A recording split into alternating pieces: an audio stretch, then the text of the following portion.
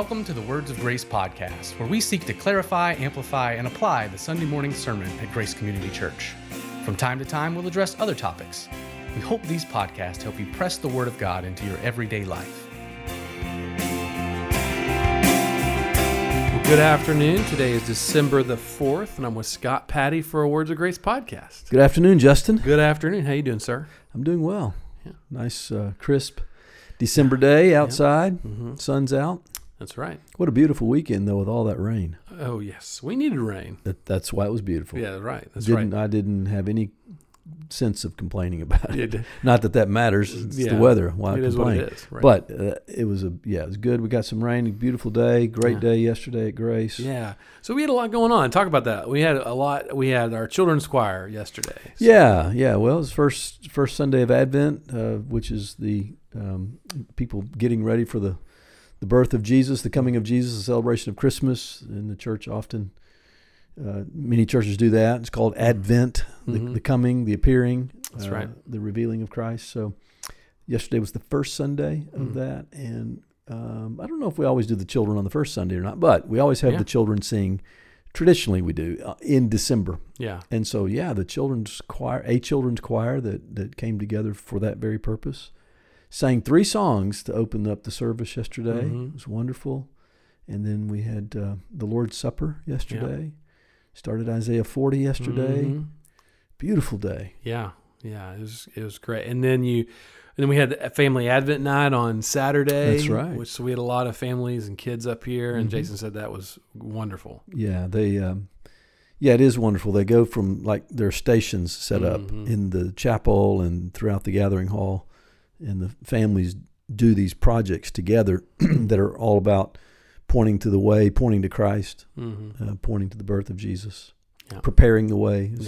So it's really creative, and it was a good evening. And then we had yesterday, Sunday. Yeah. Well, great. Well, let's start off by talking about Isaiah 40. So if you will, give us a little bit of an overview, maybe of the whole chapter, because you kind of talked about it a little bit on Sunday, but also just this particular sermon. We focused on the first 8 verses of Isaiah 40 on Sunday. Yeah.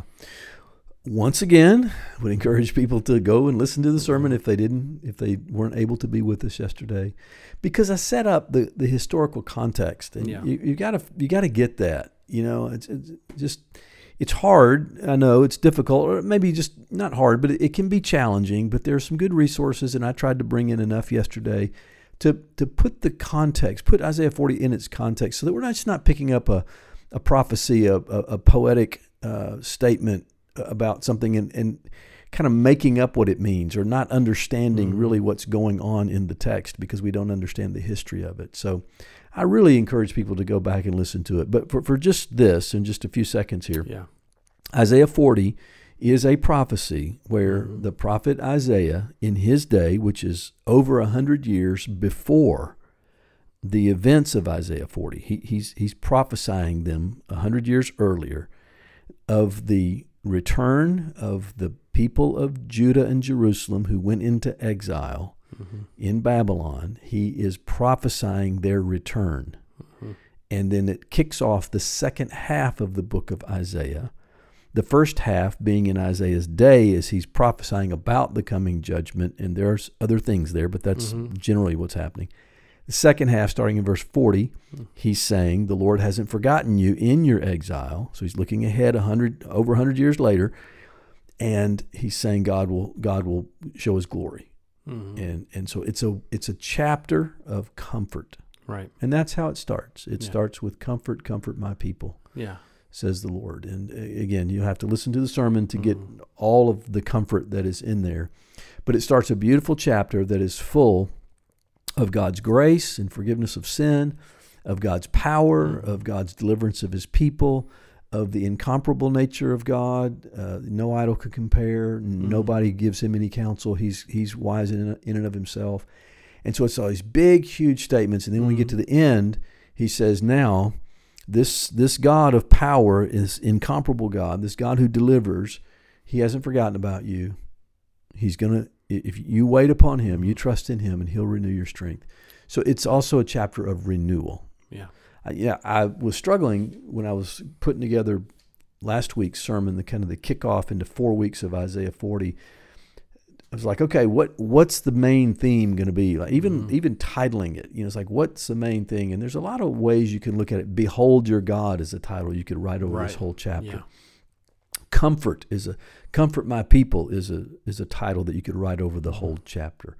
And another one is renewal, and that's the one I'm going to talk a lot about is renewal, because it begins. Chapter 40 begins with the announcement of forgiveness. Yeah.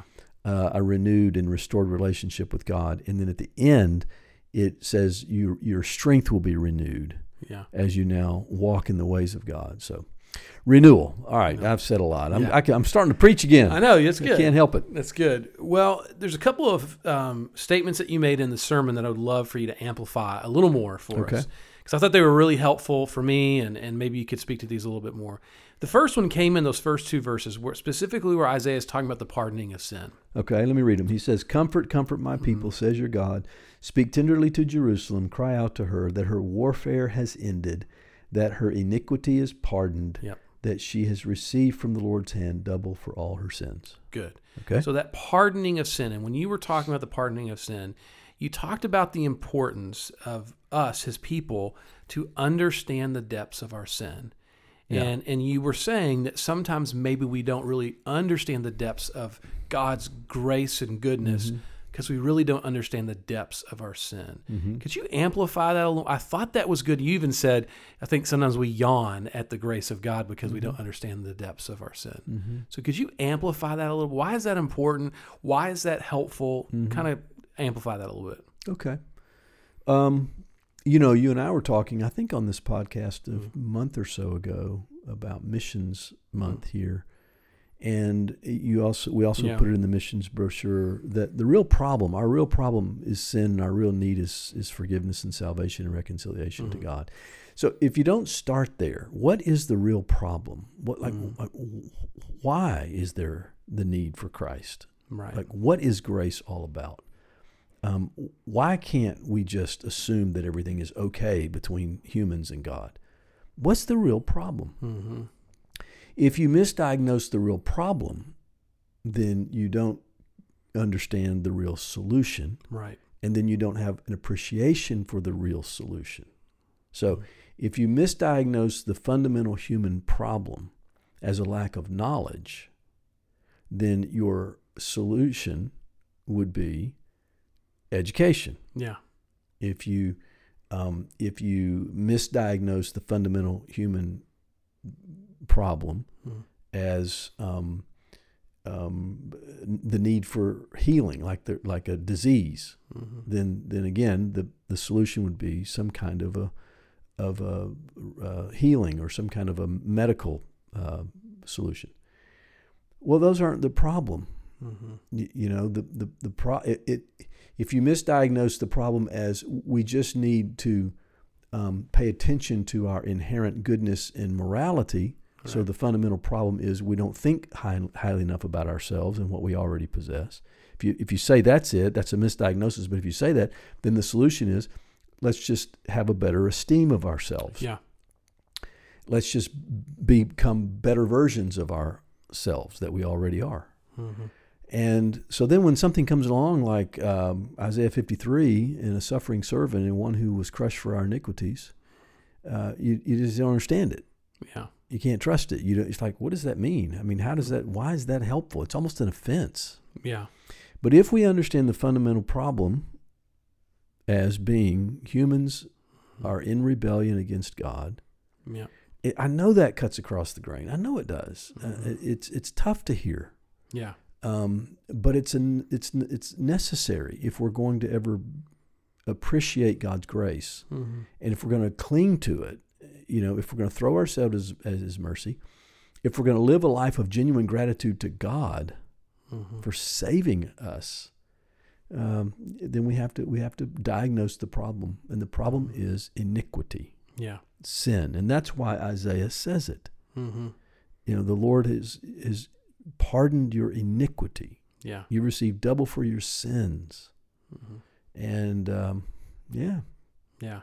So I would say, I hear you saying it relates to even missions to some degree, because as we understand the fundamental problem in the world, we kind of understand what we're doing, right? But also to understand if that's the fundamental problem, then we know our fundamental need. Yeah, it relates to everything. Life is, again, the Christian life is not lived as an attempt to be a better version of myself. Yeah, My unconverted, unforgiven self.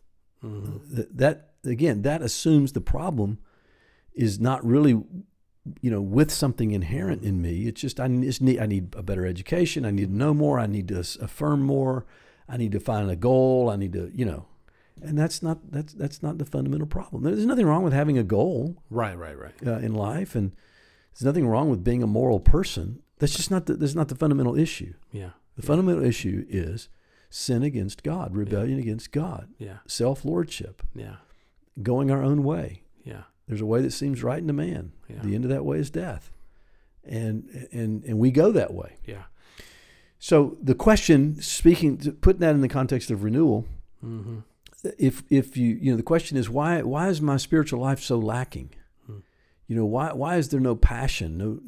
Why is there no energy? It could be because we don't understand grace. Why don't we understand grace? Because we don't understand sin. We don't understand the depths of sin and the deeper grace that delivered us from our sin through Christ. Yeah, I don't know if this relates, Scott, but I think when I was a young believer, I thought, okay, I'm going to look to the older men of faith, because I was being discipled by men in our church, men and women too, but men were discipling me at the time. So I was like, okay, so I wonder if I get to know these men more. They finally get to a place where, like, sin doesn't seem so bad anymore. Like they've arrived, but it was like the more they got to know God, the deeper their sin went. Like it wasn't like they understood it. Yeah, and like even the little nuances, like, oh man, they could still see in their heart, like, man, I am wicked. Like that just like the more they lived their Christian life, it's like the more beautiful God became. And the deeper their sin became. And that's the point. Yeah. The point is the more beautiful God and grace and the cross becomes. That's the point. Yeah. The point is not for people to walk around just feeling bad about themselves. Right. That's not what we're saying here. We're talking about not how people feel. We're talking about our reality. We are sinners separated from God. Yeah. And the point is that Christ died for our sins. That's our comfort in this life. That Christ died for our sins and redeemed us, and we belong to him. And so we just have to, renewal. I was going to talk about renewal. How do I get renewed? How do I renew my faith? What is spiritual renewal? It's not a new experience of, whatever religious excitement or enthusiasm. That you don't just go find it. Renewal comes purely by faith, by grace and faith, just realizing that God has saved us from our sin, and we are renewed in the cross and the resurrection of Jesus Christ. I'm just going to keep pounding on that. I'm going to keep pounding on it because every time we think that renewal comes through some experience, some novel spirituality, some newly discovered truth, some emphasis that we need to give ourselves to, some movement out there, we are going to go wrong. We're going to be disappointed. Yeah. Renewal, genuine spiritual renewal that leads to life, that's really life, comes when we understand, first and foremost, that God, by pure grace in Jesus Christ, has delivered us from a real problem. And that problem is sin and separation from him and death. Yeah. And therein lies the starting point of any kind of spiritual renewal that matters. Yeah. It's what's in Isaiah 40. I think it's this idea of beholding our God. Yeah. The more we behold him, the more we really understand the depths of our sin and his greatness. The other question I had or comment was coming from verses 3 through 5. Mm-hmm. So as you kind of go along in Isaiah 40, he's starting to talk about the glory of God, and he's referencing these physical places in verses 3-5. And you mentioned it, they are these kind of barren places. Yeah. But yet God's renewal and glory shows up there. How is that helpful to us? Specifically, when we think about missions, how can it relate to missions? And if so, how can it? Okay.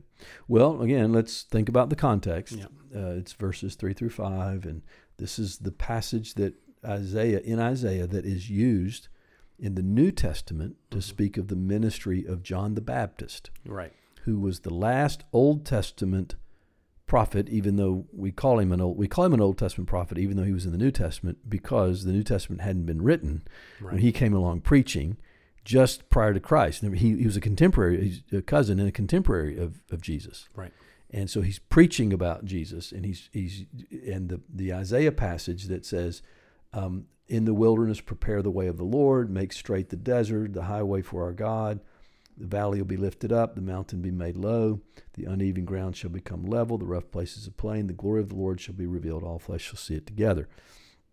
So that in the context, that is Isaiah saying that you can picture, can't you, the pathway from exile in Babylon back to Jerusalem, and God making a way.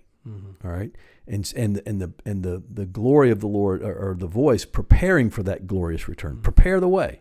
Don't let anything hinder the return of God's people, the glory of God being revealed through the deliverance of his people. John the Baptist is that prophet saying the same thing about the coming of Jesus, which is the ultimate fulfillment of God's glory. And John the Baptist is preaching and saying, prepare the way. Christ is here. The Messiah has come. Prepare yourself.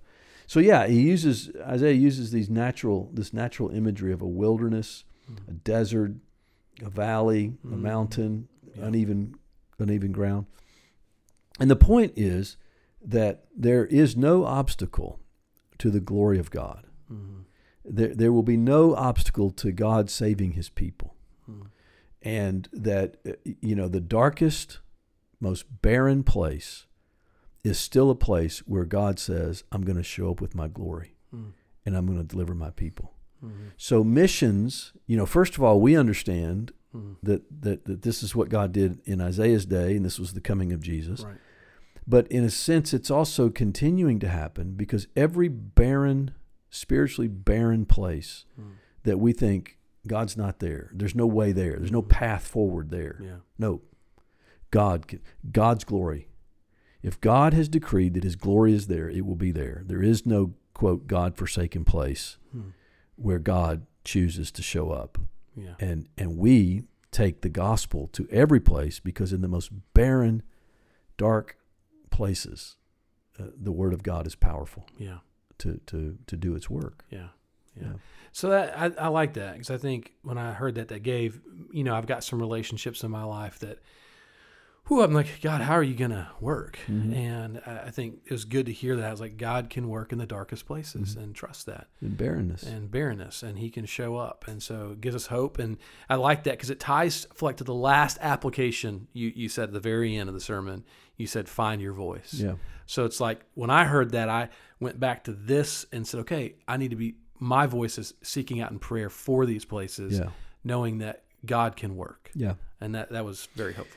This is a calling for the church.